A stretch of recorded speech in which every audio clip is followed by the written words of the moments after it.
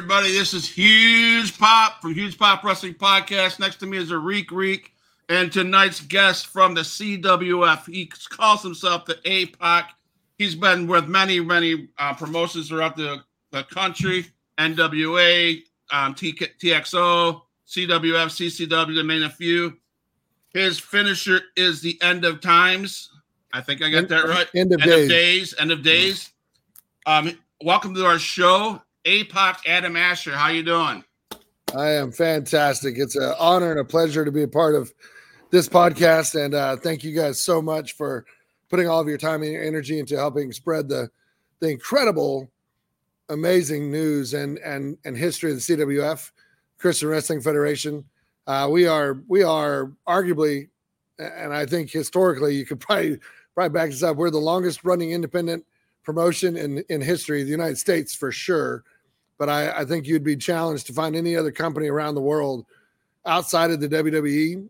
And prior to that, maybe WWF, that's been running for 23 solid years without breaking, without taking a 10-year hiatus, or anything like that. So it's my pleasure, and thank you for all the hard work you guys are doing. Well, thank you for coming on the show. It's our honor to have you on the show. So I'm going to do something different. I'm going to have Rico start the show. If you have any questions for our guest. Oh, yeah. So actually, I was very curious, man. How did you even come up with the name Apocalypse? Where did that come from? Well, it did not come from a comic book. I can tell you that. I was not a comic book fan. I love the comic book movies, but Robin stepped in right before we were in the back office, and we were driving to the first show, the first ever official CWF show, May 10th of 2000. And they had told us to come up with a good guy name, a face name, and a bad guy name or a heel name. And my good guy name, and I've not been a face until the last probably 10 or 12 years of my 23-year career. And that's only because I'm like the lone survivor. You know, I'm the guy that now all of the grown adults who have children and bring their kids to the show, they're like, man, I remember booing this guy when I was your age, which is flattering, but it also kind of sucks sometimes. But my good guy name was Dennis the Minister, because my real name is Dennis, spelled with like menace to society. Mm-hmm. I thought, man, it could be a good guy, it could be a bad guy, and nobody liked it. Nobody. To this day, they still don't like it. I still think it was pretty creative. But I was just thinking of like, what's the worst thing in the world? Like, what's the scariest thing in life? And the apocalypse is it, the end of the world, right? Mm-hmm. The book of the Revelations. And so I thought apocalypse. And then I had the dubious task of figuring out how to spell apocalypse, because I'm not a world-class speller. And I learned a few things. One, the word apocalypse does not appear in the Bible, despite, folklore. But I finally figured out, and I found it. It's APOCALYPSE. So I was like, man, we might sign autographs. I got to sign this name. And so for like an hour in the car driving to the show, I was APOCALYPSE, APOCALY, and I just drilled it into my brain. But I thought, man, what's scarier than the end of the world? Nothing. And then over time, it kind of caught on. And then over time, as I transitioned to babyface a little bit, apocalypse is really hard to chant. So it shortened to APOC Plus. I used to have my name on the butt of my shorts, and apocalypse is a really long name. And back then, my butt was way smaller than it is now. So I can only put APOC, and that's where APOC came from. All right. I like that. That's a great story. That's interesting right there. I got to say, our guest tonight, APOC, he is the first member of CWF, the longest running member of CWF, over 23 years now, correct? Yeah, this is our 23rd year. Yep. That is amazing that you've been with them from the start to now. That's awesome. So before that, what were your wrestling experience like growing up? Like, who did you watch? What'd you watch as a fan? So I love telling the story because it brings the memory of my deceased grandmother back into my mind. But when I was about 3 or 4, the story, right? I mean, obviously I don't remember the story, but the story that got told at family, dinners and reunions and stuff like that was that when I was 3 or 4 years old, my grandmother asked me what I wanted to be when I grew up. And I grew up in southeastern Colorado. And I wanted to play pro football for the Denver Broncos until I either got hurt or I was forced to retire because I'm a pragmatist. And then I was going to become a professional wrestler. And I played football all the way through college. I played Division I football. I finished my football career Division III at Maryland Baylor in Temple, which is like a 6-time national champion now. But I realized that once I stopped growing at about 6 foot, that the NFL was probably not in my future. And so while I was finishing up playing football at Maryland Baylor, I decided that I was going to find a wrestling school. And I'd narrowed it down to a few. Shawn Michaels had just retired his first time. He had just opened his school in San Antonio. And I missed the cutoff for the very first school that had Spanky and all of those guys that went on to sign contracts and have a pretty good career in the WWE. But I narrowed it down. I was either going to go to Florida. I was going to go to San Antonio. And through a friends, cousins, girlfriends, uncles, brothers, sisters, aunt, heard about this crazy guy in Dallas, Texas named Rob Vaughn that was going to start a wrestling company, but it was going to be a different kind of wrestling company. It was going to be more of akin to the Power Team or Team Impact, the guys that go around and do the feats of strength, tear the phone books and break bats and bend the rebar and then share the gospel. And it was, at the time, I was a youth minister in college in Temple. And there were two things that I loved. I loved ministry and I loved professional wrestling. When I was little, we had 3 channels. So unlike Tim Storm and some of the others that tell you cool stories about watching Mid-South at 11 and then World Class at 1 and then, Mississippi Pro Wrestling at 3, I had I had WWF Saturday Night Main Event. That was the only thing I had access to as a kid. So I grew up taking vitamins, saying my prayers and doing my workouts and eat right, not because God told me to or my parents told me to, but because Hulk Hogan told me to.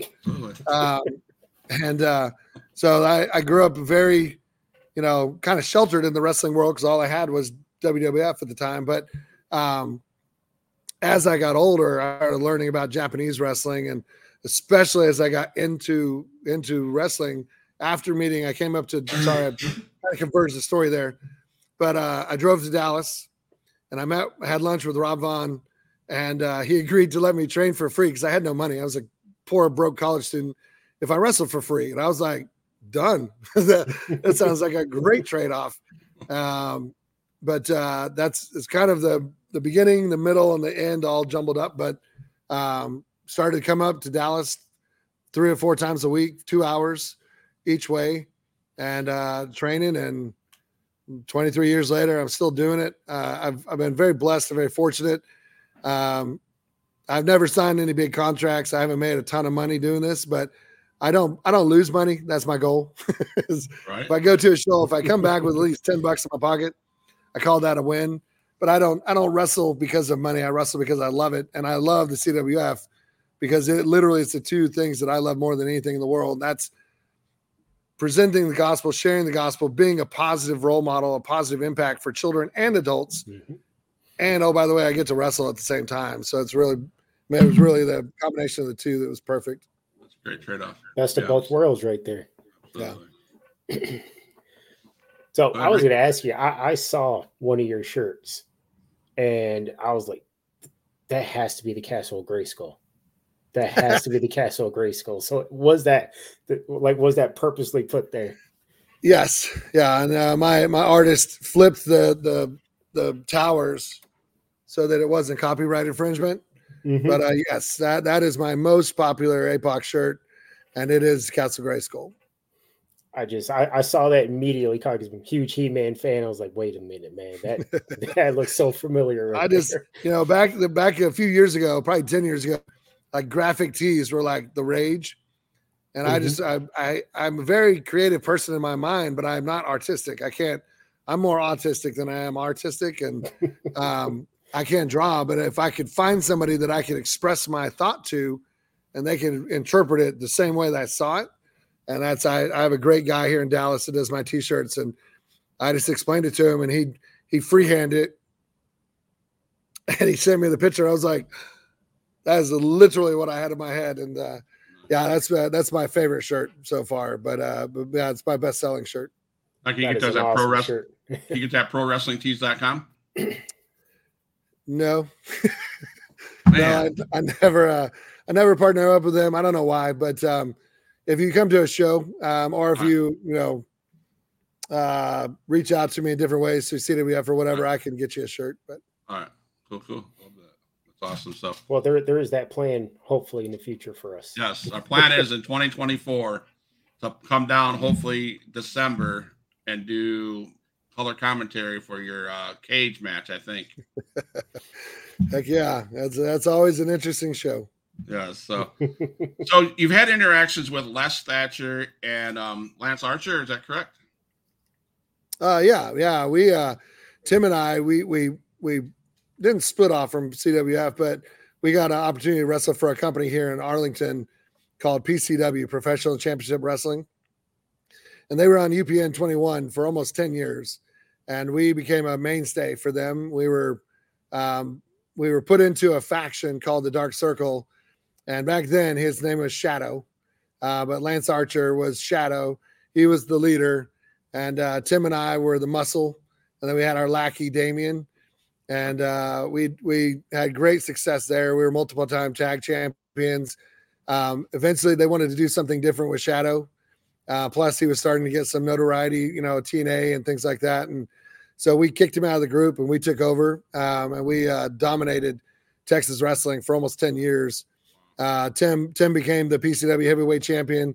I was their light heavyweight champion at one time, many pounds ago.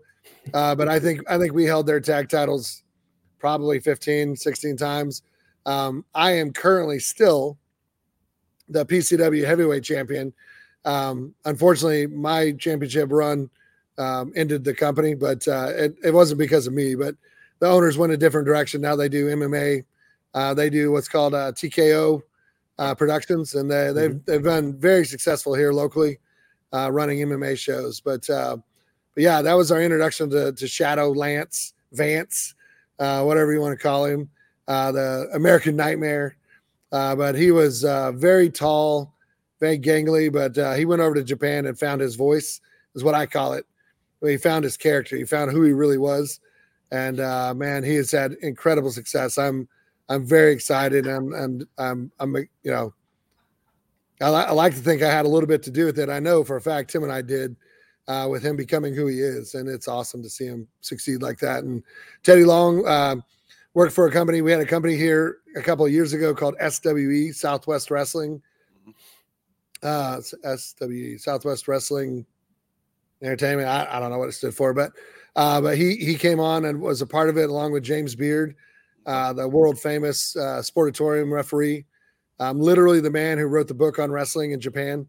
He wrote down every book or every name, every wrestling hold, every wrestling move, all the language, and they translated it into Japan so that the kids, the students in Japan could communicate.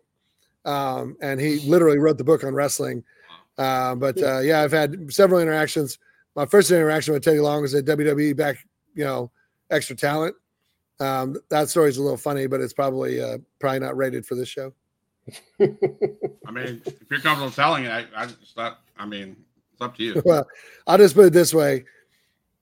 There was another gentleman that wrestled that was a part of our faction, the Dark Circle, who dabbled in the non-pharmaceutical, natural smoke. Okay. He liked weed. And unfortunately, he and I looked almost identical at the time. We had long black hair with red highlights. We were both, built. We were both in shape. And Teddy was having a rough day, and he was looking for the hookup, but he was talking to the wrong guy. And after I realized he was talking to the wrong guy, I was like, "Oh, no, you want to talk to him." and Teddy very politely said, "All right, what's Teddy's? Dang it! What does he call everybody? Player." He was like, "All right, player, just so we're cool. This is on DL, right?" And I was like, "Yes, sir, Teddy. Absolutely." I don't smoke weed. I never have. I don't like it. Nope. I don't necessarily dog those that do, but it's just not my thing. Rico? So obviously you've been doing this for a while, and I believe I'm correct. You have a match this Saturday against Angel Camacho, yes. For so, Bayou Independent Wrestling, Josh Newell, mm-hmm. one of, if not the best independent promoters in the country, outside the CWF. CWF, I put in a whole different category when it comes to wrestling, but Josh Newell is probably the best actual legitimate promoter, booker that's out there. He's 100% professional, and he puts butts in the seat, and it's a pleasure to work for him. But yeah, I have my final opportunity to win back my Southern Heritage Heavyweight Championship belt that Angel stole from me, along with 3 of his goons after they broke my arm earlier in the night. So it's a big match coming up in Mississippi this weekend. What's the guy's last name? Josh who? Josh Newell. Newell? Yeah. And what promotion? Bayou Independent Wrestling. BIW. Okay, yep, BIW. Yep. So, well, what I was going to ask you was, I believe you're going to win, but if there's a chance you don't win, what is the future for APOC?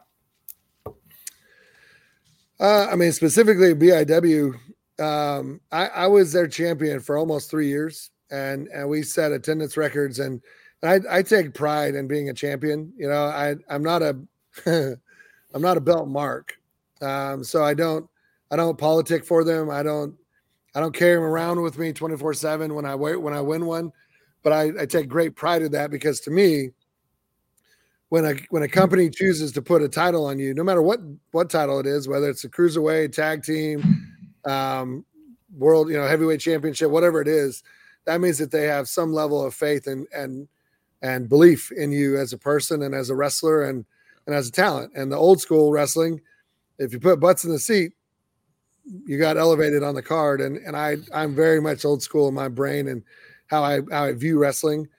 And while I was the champion, we set some attendance records, especially coming out of COVID. And it really was kind of that transition period where we were just trying to get people to get out of their houses and come back and wear a mask, don't wear a mask, I don't care. But and so it was an honor to be their champion during that time frame. One of the things that's unique about Josh is Josh books out a year in advance. Like, I have all my 2024 dates for BIW already in my calendar. Wow. And he has a plan, and he has somewhere he's going, right, with all of us. I believe, from what I've been told, that's going to sound predetermined. I have 100% confidence in myself that I will win, but if not, I will play whatever role is needed in BIW.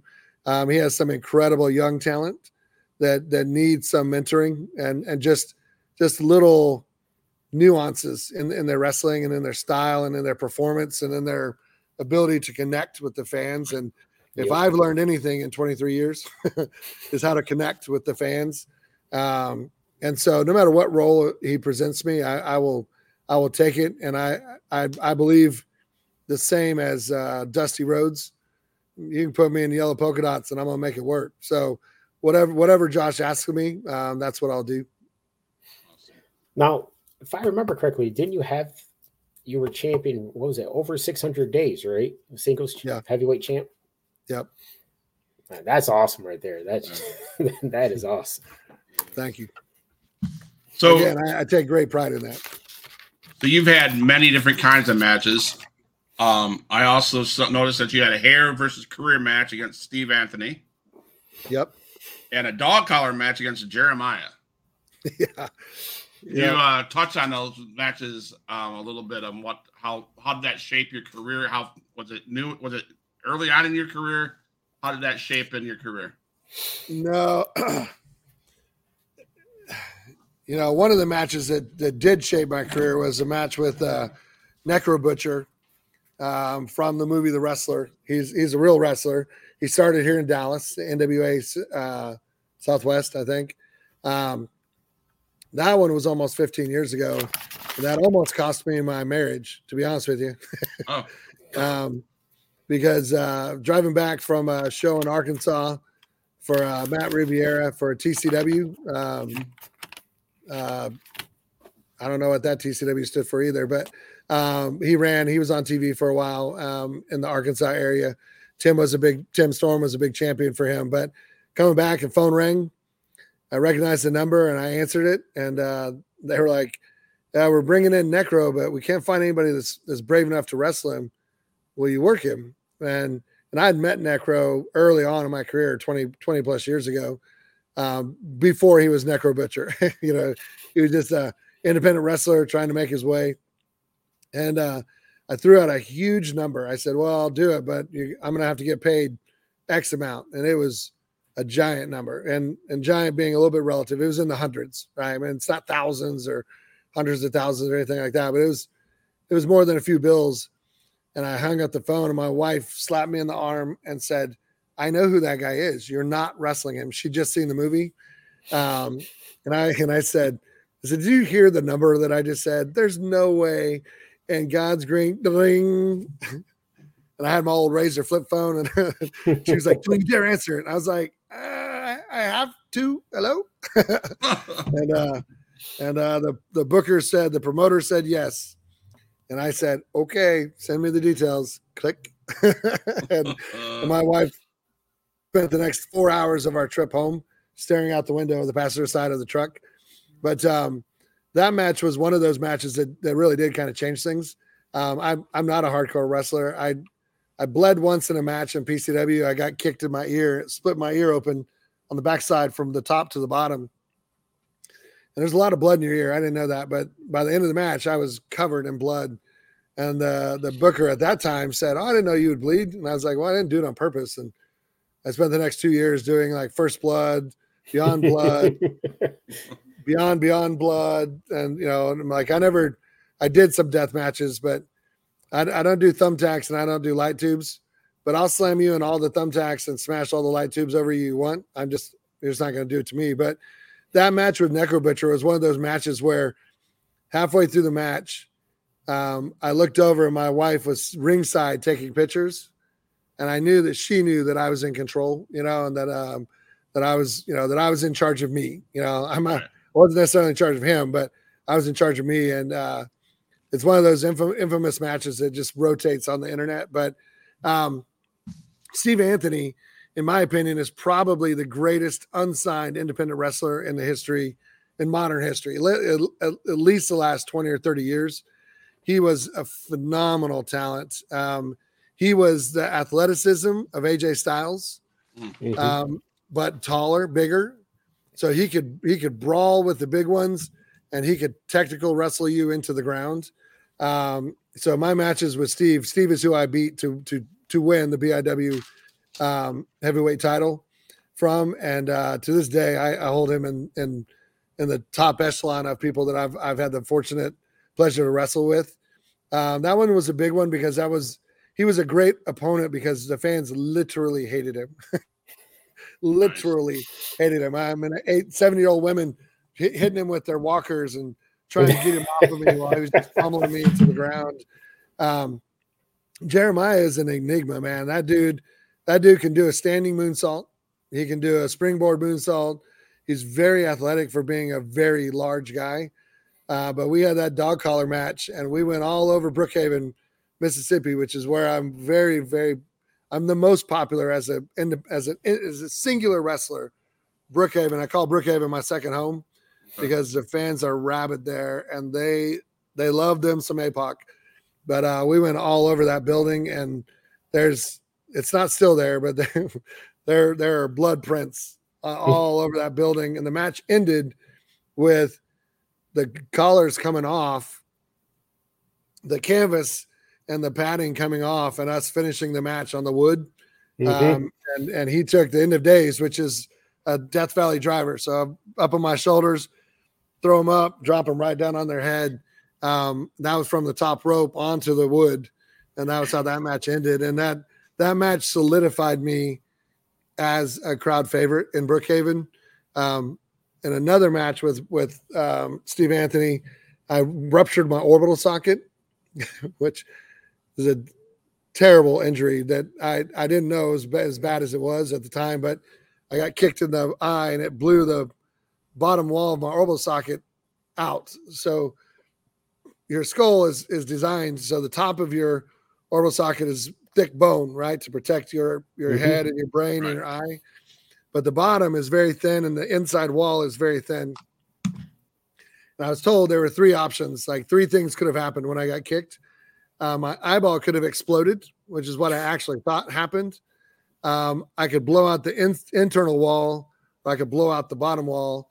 And what happened is it blew out the bottom wall of my orbital socket into my sinus cavities. And it's just like razor wire, and it just shredded my sinus cavities. And I lost a lot of blood. I lost a pint of blood in a matter of literally a few minutes, and ended up having I didn't have surgery, but it was very, very close. Like I almost lost my eye in that match, but that was also in Brookhaven, and just the pure amount of bloodshed and accidental first and foremost. But yeah, that Jeremiah match with the dog collar kind of solidified the fact that I was their go-to. I won't stop. I won't quit. I never have. I've never submitted in a match. And I don't say that to brag. I'd rather you break my arm and see what happens after that than to quit, which they did. I mean, Camacho and Jeremiah and Southern Royalty broke my arm earlier in that night. It was a hairline fracture, but it did fracture it. I came back and I tried to defend, maybe foolishly, but that's how I lost the title. So it's a whirlwind of a crazy world, man.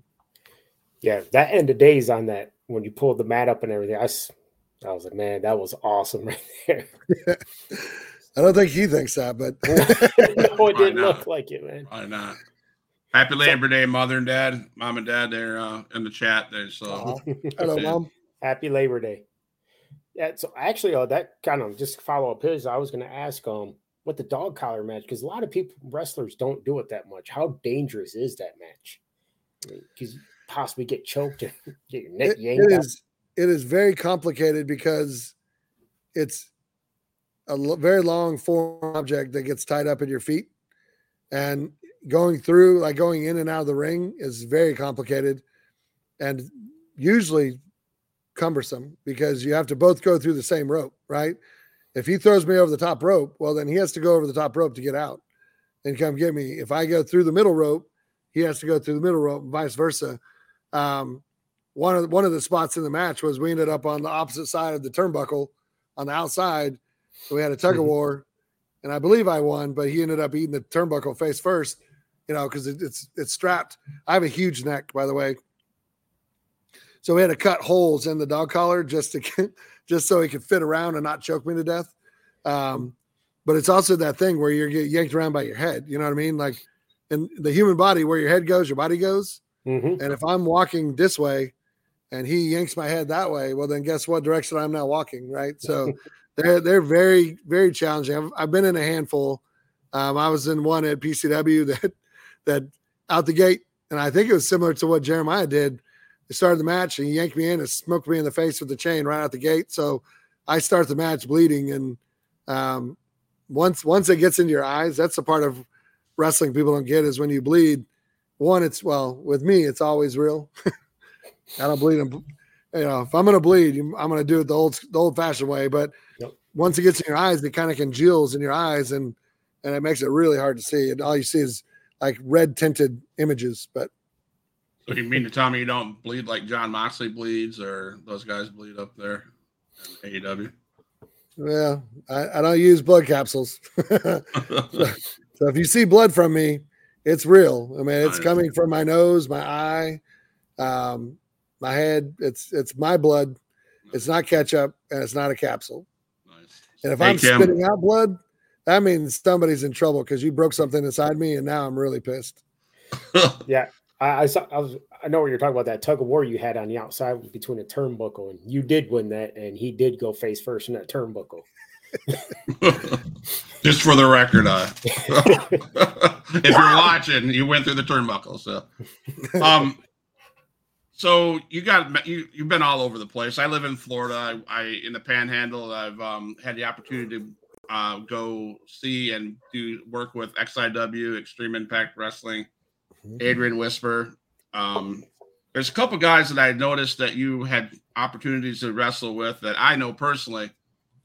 Two that I really know personally is Vordell Walker and Damian Wayne. Yep. So Damian Wayne is an amazing guy. Just retired. He said it called a retirement. So what kind of and Chase Stevens was another one I noticed that you did some stuff with. What were those? I think they're pretty decent dudes. What were your interactions like with those guys? Well, I'd say all three of them are legitimate bad A's. Vardell Walker and Chase Stevens are legitimate tough guys that you wouldn't want to fight anywhere in the world at any time, right? Yeah. My interactions with Vardell is every time I've ever been on a show, I show up and the first question I ask is, especially if I'm in a tag team, is he on my team? And the answer has always been yes. And I'm like, yes. Yeah, he is. He's a bad dude. Oh my gosh. Tim Storm, who's my best friend in the whole world, former NWA world champion, commentator, and he wrestled on the 75th anniversary. And unfortunately, it was kind of a rough night, but he is doing good if anybody wants to know. But I watched Vardell knock the inside of Tim tooth out from a forearm. Like he hit him so hard on the outside that it broke his tooth vertically, and the inside of his tooth flew out of his mouth. So he didn't break his tooth, like he didn't chip it. He literally knocked the inside of it out. Every time you wrestle Vardell, it is 100 miles an hour, and he's going to hit you, and he's going to hit you really hard. And you either better hit him hard back or just accept that you're just going to get the crap kicked out of you for 10 or 15 minutes. Chase Stevens and I have had some incredible matches. But it's kind of the same thing, like I threw a punch and I thought I got him pretty good.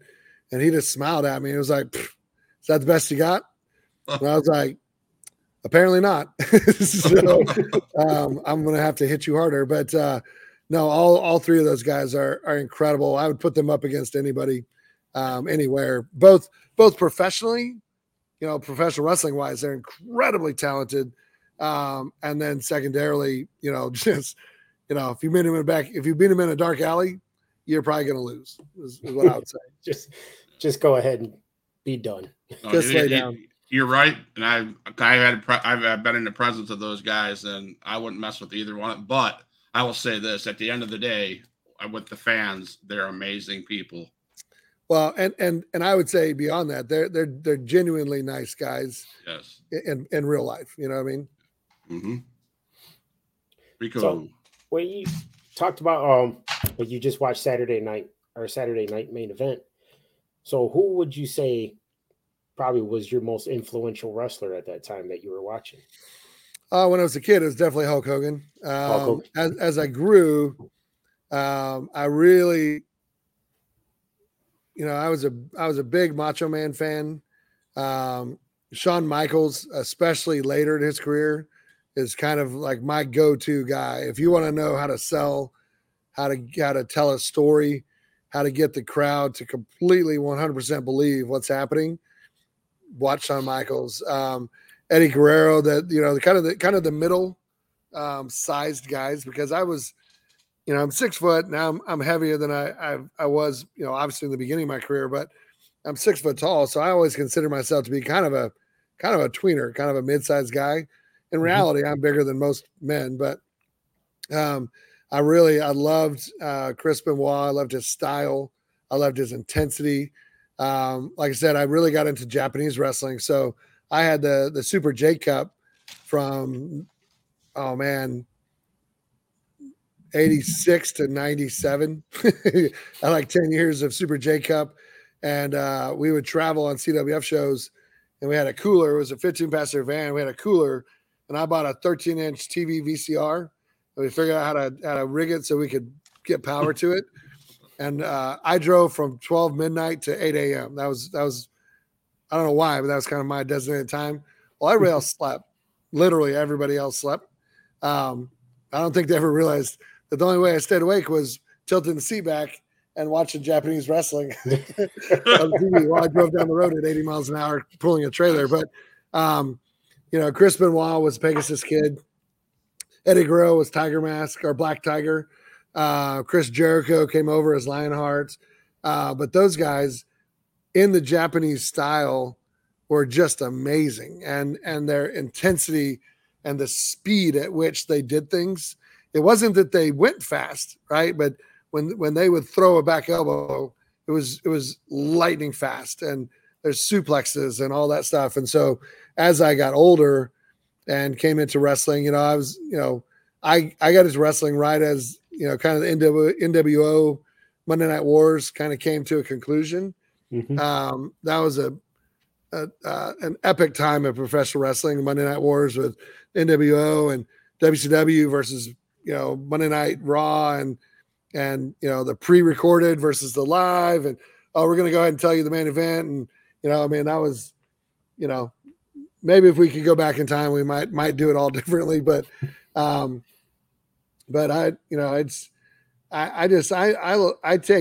take things from everybody. Triple H, in his heyday, you could probably draw some pretty strong comparisons to our styles, but I just try to blend as much as I can. I love the Japanese style. I love the Japanese culture, and their adoration for professional wrestling. I living in Dallas with the Von Erichs and the Sportatorium, every Sunday morning it was in the sports page who won Saturday night at the Sportatorium. I mean, it was legitimate. It was viewed and reported as sports. And what we do is very athletic, and it's very real. But it is entertainment. So it's somewhat predetermined, but if you piss me off, you can ask anybody in the CWF locker room, if I don't want you to win, if I don't want you to pin me, you're not going to pin me, and you won't knock me out, because that's impossible. Like, you might knock me down, but you won't knock me out. And if I get up, I will hurt you. There you go. So what's any long-term goals or aspirations for your future of wrestling? Is it CWF, or are you going to branch out a little bit still? I don't have any thoughts of leaving BIW anytime soon. Like I said, I'm already booked all the way through 2024. I think he has 17 or 18 shows booked in 2024. I wrestle locally. I mean, it's ironic. I don't wrestle in Texas very much anymore, but I wrestle a lot in Mississippi, Louisiana, Arkansas. I'll probably end up going to Oklahoma some this coming year. But the CWF was where I started, and the CWF will be where I end. I am very excited about what's coming for the CWF. I mean, 23 years. I want to. I don't even know what the number is. I think we're well over 1,000 shows. We've had 120, 1,000 give or take professions of faith at our shows, and those have, from the very beginning, it's been run on a shoestring budget, and I believe that there's some monetary backing coming soon to the CWF that's going to allow it to elevate to a whole different level. And I could very easily see the CWF traveling all over the country, all over the world for that fact, sharing the gospel at a very high level and reaching not tens of thousands, but tens of millions. And I just want to be a part of it as long as I can. I mean, my body is broken. I don't call myself old, but my body is broken. But until I can't do it anymore, I'm going to continue to do it. And then even after I can't do it, I'll still be a part of it somehow. Nice. Did I read right that you were dabbed in some MLW? Yes. So I got connected with them. Oh gosh, 5 or 6 years ago. I became good friends with the booker. I've helped them locally here when they're in town. There was a possibility of me signing a contract, but I have small children. I have a 10-year-old. Well, she just turned 11 last Friday. And I have a 6-year-old. So my primary focus and goal is my family and my children. Right. Actually realized a couple of years ago on a CWF trip that my daughter was 9 and she was about to turn 10. And every time I would say that, it would kind of twinge my heart a little bit. And I couldn't figure out what the twinge was. And I realized that I didn't have a problem with her being 9, but when I would say the word 10, my brain would immediately translate that into a decade, which made me feel old. But then another decade, she would be in college. And I just had this really weird epiphany that I have a very limited time with my children. Right. And I'm going to spend as much time as I can with them. I've changed my professional career. I work from home now, and my goal is to spend as much time with them as I can. My oldest daughter is getting old enough to where I would feel comfortable her traveling with me a little bit, but yeah, I mean, I travel a lot. I mean, Brookhaven is 8 hours one way, so it's 16 hours minimum in a car, 4 or 5 hours at the show. You know, eating trash not trash, but eating at a truck stop somewhere in the middle of nowhere at 2:00 in the morning. But I want my kids to travel with me. They love watching the wrestling. They really enjoy it. So I don't know what my future holds. And maybe that's the key or that's the failure. I don't know. No. I'm just going to go where the opportunity presents itself. So are there any specific Bible verses or teachings that inspire you as a wrestler? And how did those impact your career? I don't know if it ever correlated directly to the wrestling side of it. I mean, there's the verse where, oh my gosh, I just forgot his name, where he wrestled with the Spirit, and he's dislocated his hip. I've had my hip dislocated. Okay. Excuse me. So I can relate to that. I think the scripture is pretty specific where it says do not be afraid, right? 365 times in the Bible it says, do not fear or do not be afraid. Right. And I've lived my entire life kind of with that motto, like I all out or get out. I don't know any other way to do anything in life. And that's the good things and the bad things. It's all in or all out. Right. And right, yeah. So wrestling for me has always been that way. It's just all of me. And I've just trusted that in most instances that God would just protect me, and I have been injured. I broke my neck 3 times. I mean, my neck was my C6 vertebrae, my bottom vertebrae, my neck was broken all of 2023 or all of 2022. I continued to wrestle. I never stopped. But I've always trusted that, if I'm doing it for the right reasons, then God will protect me. Right. Doesn't mean I don't get hurt because accidents happen, but right. My verses that I really latch onto now are, really Genesis 1, where it says, we were made in his image or their image. We're made in God's image. Right. And then when Jesus rose after being crucified on the cross, he rose 3 days later, rose again to defeat death, to defeat Satan, to defeat the enemy once and for all. He said he would leave us a comforter, and that comforter is the Holy Spirit. Mm-hmm. So in Genesis, God tells us that we're made in his image.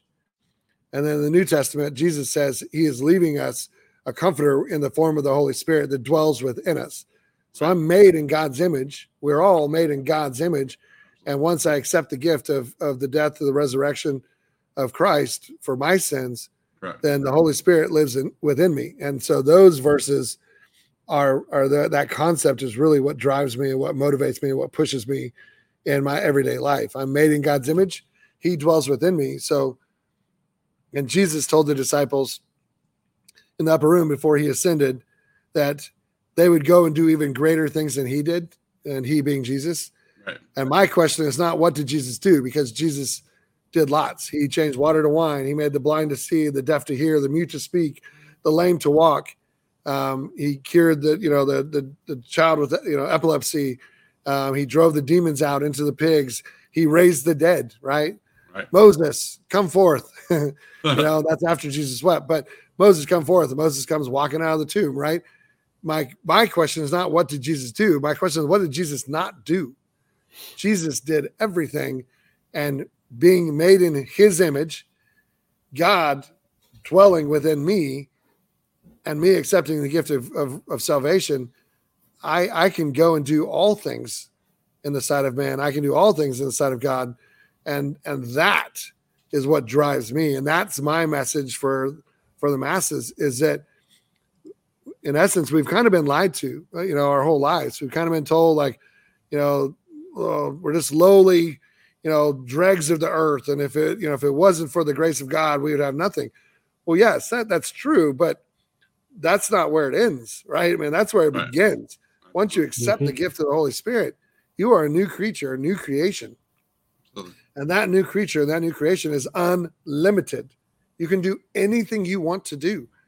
And that's what I want people to see. I want people to see that we are not limited by what we think we can do or what we believe we can do or what some jackwagon in third grade said we could or couldn't do. Right? You got kids.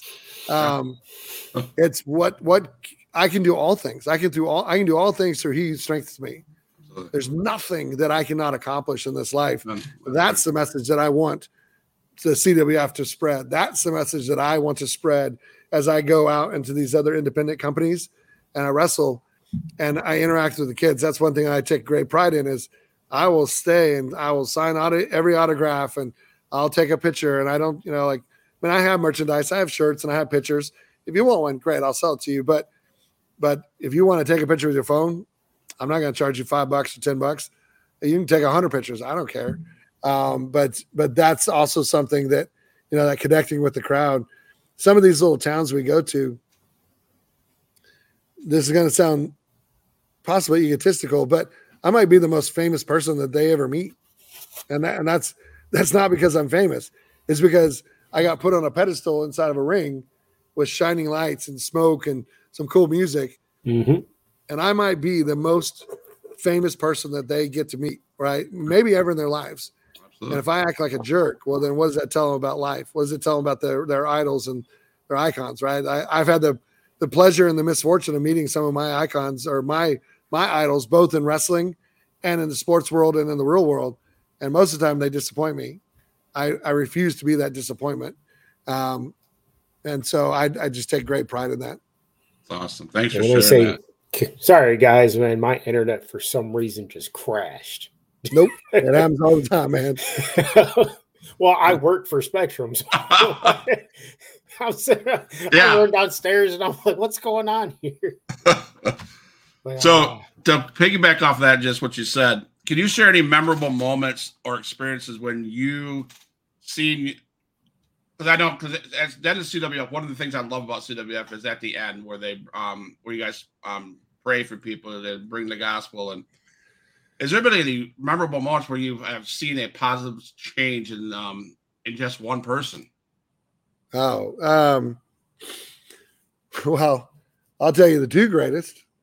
Yeah. Both of my daughters have been saved and accepted Christ, not at the behest of me, but because they come to CWF shows. Thanksgiving 2 years ago, my oldest daughter, putting her to bed. Monday nights is the only night that I don't put my daughters to bed. And putting her to bed at Thanksgiving, she said, "Dad, can we do that thing that you guys do at the show?" And I was like, "Yes."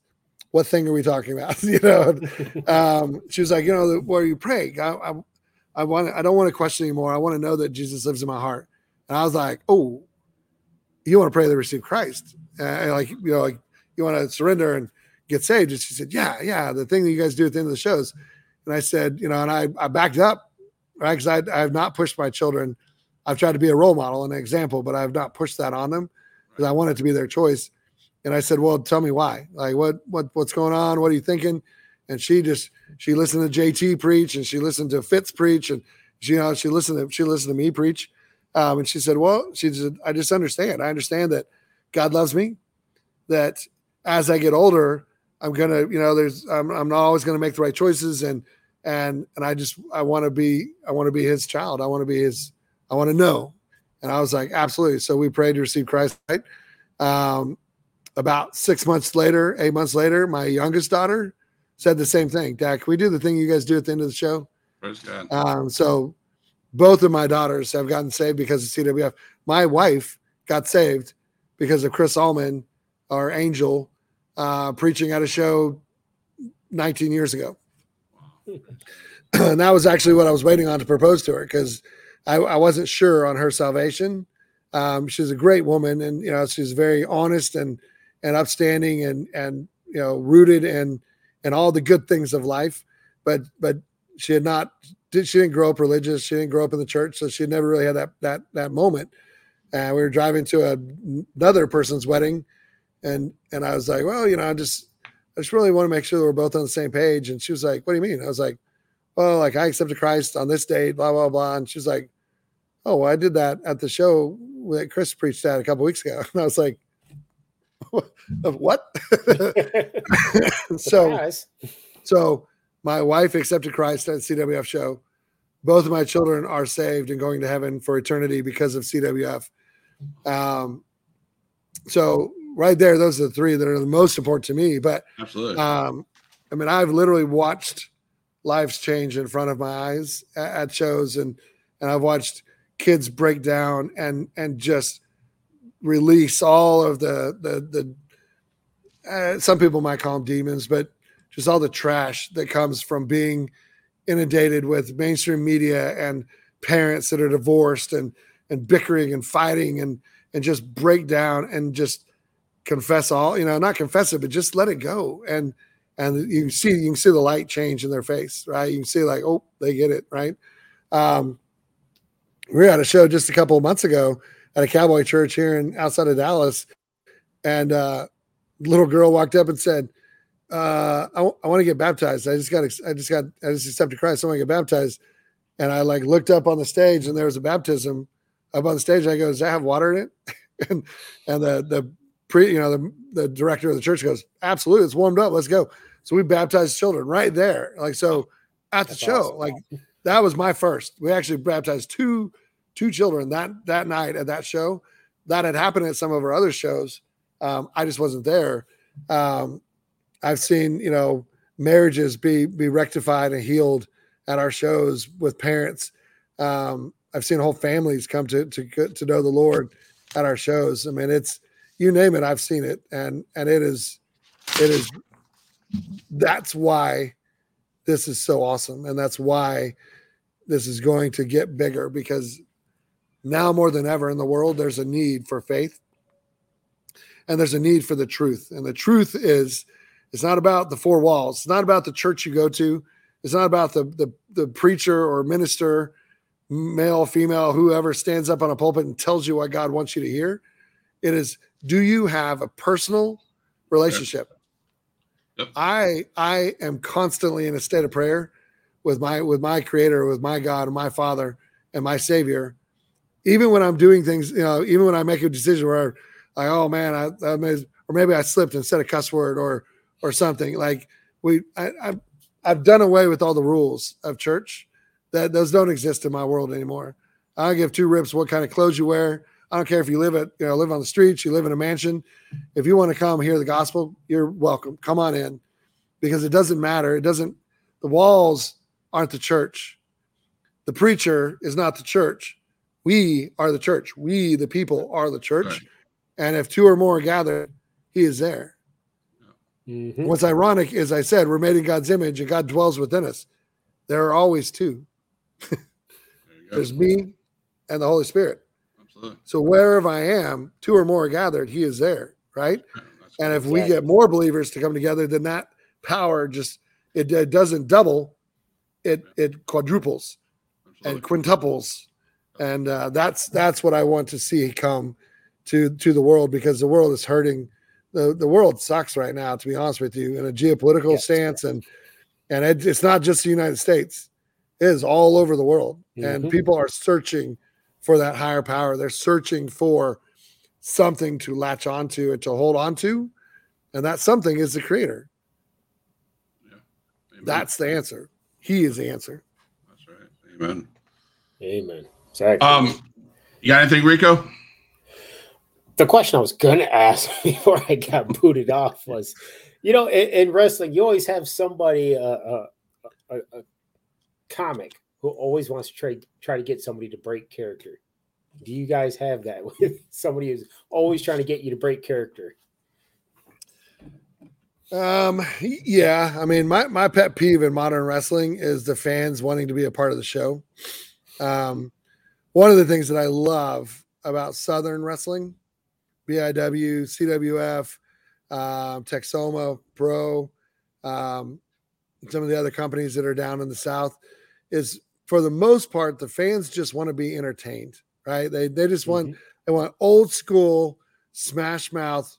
You punch him in the face, he punches you in the face, and see who's left standing wrestling.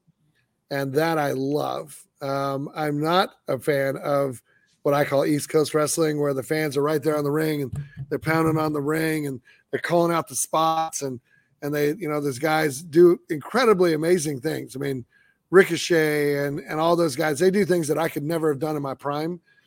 But the fans are programmed to cheer when they stop moving. They're not programmed to actually engage with what's happening, right? And wrestling, the art of wrestling is telling a story and getting the fans to believe and to be transfixed into the story. If I'm the good guy and I'm getting the crap kicked out of me by 3 or 4 bad guys, the story is, can I overcome? Can I keep fighting? Can I find that window that can they slip up where I get the roll up 1, 2, 3, boom, and I win and I overcome unsurmountable odds. If I'm the bad guy, how dastardly can I get? Right? I mean, how far can I push the envelope before I get disqualified to make the fans hate me, but also try to get that belt, try to get that win. And I am not a fan, when they say the one fall, I hate it. I hate every, and some of our announcers do it. And I just want to punch them in the gut every time. Like, stop doing that. Right. Like, your job is to announce, go out there, announce the show. Right.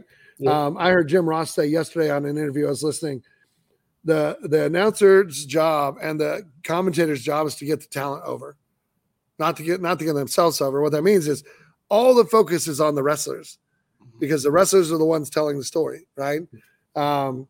So do I have that? Yeah. I freaking love professional wrestling. And I was paralyzed. I got injured, back in 2005,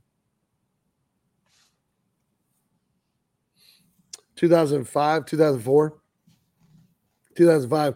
I took a brain buster and dropped straight on my head and twisted my neck, twisted my back, and it turned everything off for about 10 hours. When I mean everything from the neck down, couldn't move, couldn't feel. They were taking, 2-inch long needles and pushing them into my arms and my legs and my feet to see if I could, if I reacted at all. I couldn't feel anything.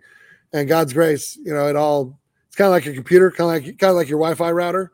Like you reboot it and it takes a little bit of time, but then it kicks back on and it works perfectly, right? Yeah. That's basically what happened to my body. Is my body just turned off, and it took a little time for it to reboot itself, and some physical therapy and stuff like that. But I am so blessed every time I get to wrestle that I started smiling in the ring.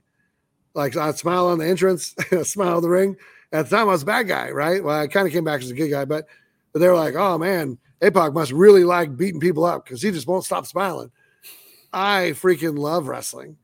And if you get a fan, like if a fan interacts, that's different, right? If you get a heckler that's just trying to interrupt the show or prove that they know what's coming next, well, whatever you call, I'm doing the opposite of. So you call my match and you're going to get a really awkward match, because if you call a clothesline, I'm going to kick him in the face. There you go. But I love wrestling. I love it with all my heart.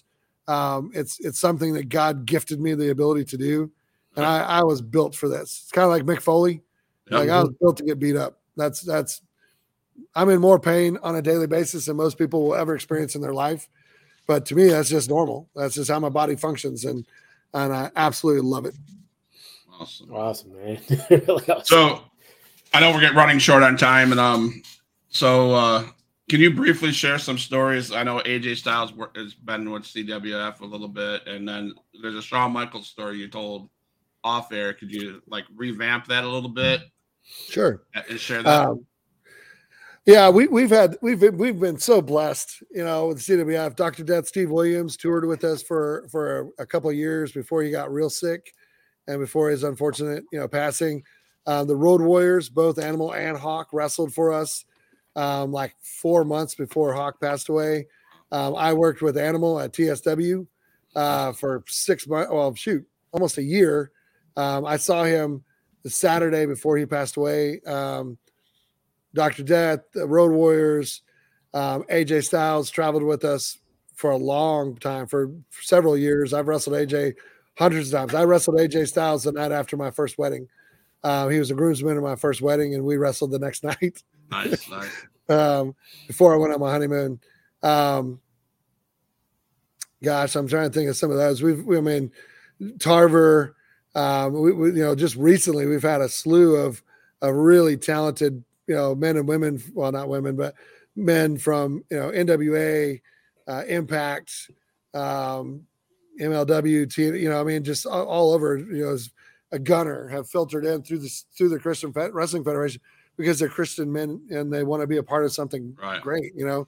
I wish I knew what year it was. It was, I would guess 2007, 2008, maybe a little later, 2010. Shawn Michaels had gotten saved. It was probably later than that, 2012 maybe. Shawn Michaels had gotten saved, accepted Christ, and turned his life around. He had just come back to not even quite full-time wrestling, but he was back on TV, and we got invited to bring our ring to a huge youth convention at the University of Tennessee in Knoxville. It was in the basketball arena there in campus, and it was stacked all the way to the top with kids, and then the floor was full all the way up to the stage, and the ring was right off the stage, off to the side. And the theme of the event was wrestling, wrestling with your faith, or wrestling with God, or something like that. And they were bringing Shawn Michaels in as kind of like a keynote speaker to share his testimony. Right. And so they contacted us. We drove up there, drove 9 hours to Knoxville. We set up the ring and we sit in the green room with Shawn Michaels for like 8 hours and wait for our spot. Right. And the pastor wanted to do this thing where Tim and I were like the demons, and we were kind of stalking him and kind of prowling and kind of getting in his face. And he's like, sometimes you just got to put your hand up and you just got to yell, God, I need help. I need a partner. I need a tag partner. And then Shawn's music hits and he rides down on a Harley. Interesting point. First time he'd ever been on a motorcycle, ever. All right. And he's riding a Harley down through, 30,000 kids. Parks the bike, gets out, gets up on the edge of the ring, and he puts his hands out, and the minister's doing his thing, and Tim and I are stalking around him. And he's like, sometimes you just need to tag in the expert. He tags in Shawn Michaels. This is not a CWF event. This wasn't a WWE event. This is just a Christian conference that we were blessed to be a part of. And Tim and I freak out when you hear the music. Well, plus I was literally freaking out inside because Shawn Michaels is like the guy to me. Right. And we circle up and I come running, and Shawn gives me a backdrop and turns and punches Tim, and I feed around, and he picks me up and scoop slams me and punches Tim, and we circle around together, and he gives us the double bip, which I would have thought was a clothesline, but he really just punched us both in the nose, broke my nose, and he gave Tim a bloody nose. But I think that was his. I don't know who you guys are. So, hey, I'm Shawn Michaels. And then Tim circled up for the super kick. And I circled up, and I took Shawn Michaels' super kick, smack dab in the middle of the ring, bam, laying flat on my back. They had pyros, which none of us knew about. So our camera guy literally almost got blown up because it blew up. Like you see the camera, and you just see this huge flame of light, and then he like rocks like 3 feet to the side.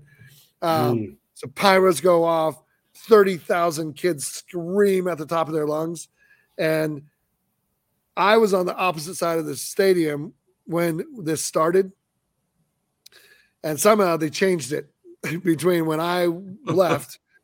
And so I was told we were supposed to lay in the ring. They were going to do the little interview thing, and then they would get out and whatever. Well, they changed it to where we roll out of the ring. So I took super kicks. Perfect. I mean, I have the picture. Foot, face, my cheek moving. And I just laid there for 10 minutes while Shawn Michaels did an interview standing right over me. and I just, like, all that I kept thinking was, I'm pretty sure I was supposed to move, but if I move now, it'll be awkward, because it'll draw everybody's attention. So I was just like, soak it in, brother. Just soak it in, man. There's 30,000 kids that just watch you take a super kick from Shawn Michaels. Soak it in. Nice. I just laid there like a dead frog for 10 or 15 minutes, and then they got out of the ring, and then I rolled out of the ring. But that's one of the apexes of my career, and it wasn't even a real wrestling match, but by God, I took a super kick from Shawn Michaels. Nice. Rico, you have anything else before we wind down? No, I just want to say thank you so much, man, for everything you guys been doing and just continue to do. And we really hope we get to see you next year, but we will see. Oh, you will. Okay. You will. We in our first 2 years, we went to Florida like 7 times. Like there was one summer, the second year the summer of 2001, we went coast to coast 7 times in one summer. Wow. So we went from Texas to Florida, back to Texas, to California, to Texas, back to Florida, up to Pennsylvania, up to Buffalo, back to Texas, up to Oregon, down to Northern California, back to Texas, down to Houston, back to Dallas, and then back to Florida one more time. Like, it was crazy, but it was a fun summer. Well, let's make another trip to Knoxville. Heck yeah, buddy. Guys, man, I'd love to come back and do this anytime. I can talk for days about wrestling in general, but talk about CWF, talk about independent wrestling, talk about Tim Storm. I can talk for hours about Tim Storm myself. He's my hero, and he is quite literally one of the greatest men I've ever known in my life. Well, I appreciate your time, man. I know that there's Bible study going to happen here in a few minutes. Yep. I thank you for everything. I tell this story. My wife and I do foster care, and so this hour and 15 minutes that I get to talk to people like you and hang with Rico and talk wrestling with Rico, it's almost like a self-care moment. I can forget about everything that happened in the real world for at least that hour and a half, and I know I'm still there, and I want to thank CWF because I'm sure JT has shared prayer requests. Keep my mom in her prayers. The doctor says 8 months.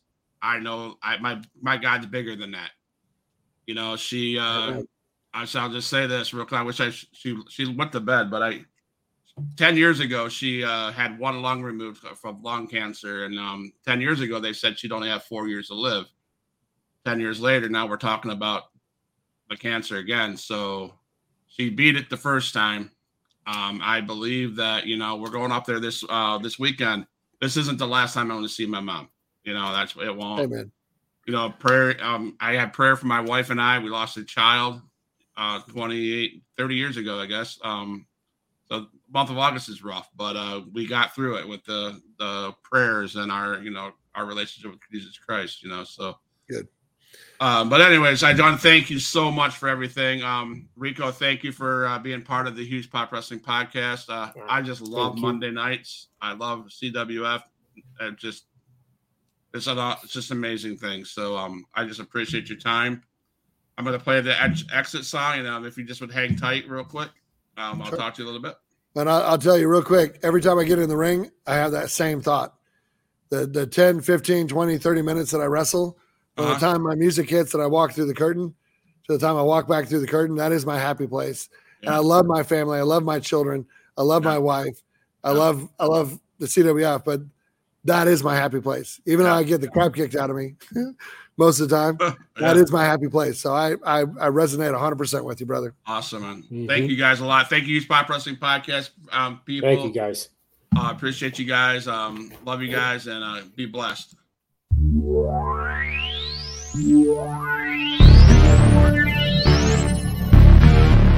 Extreme.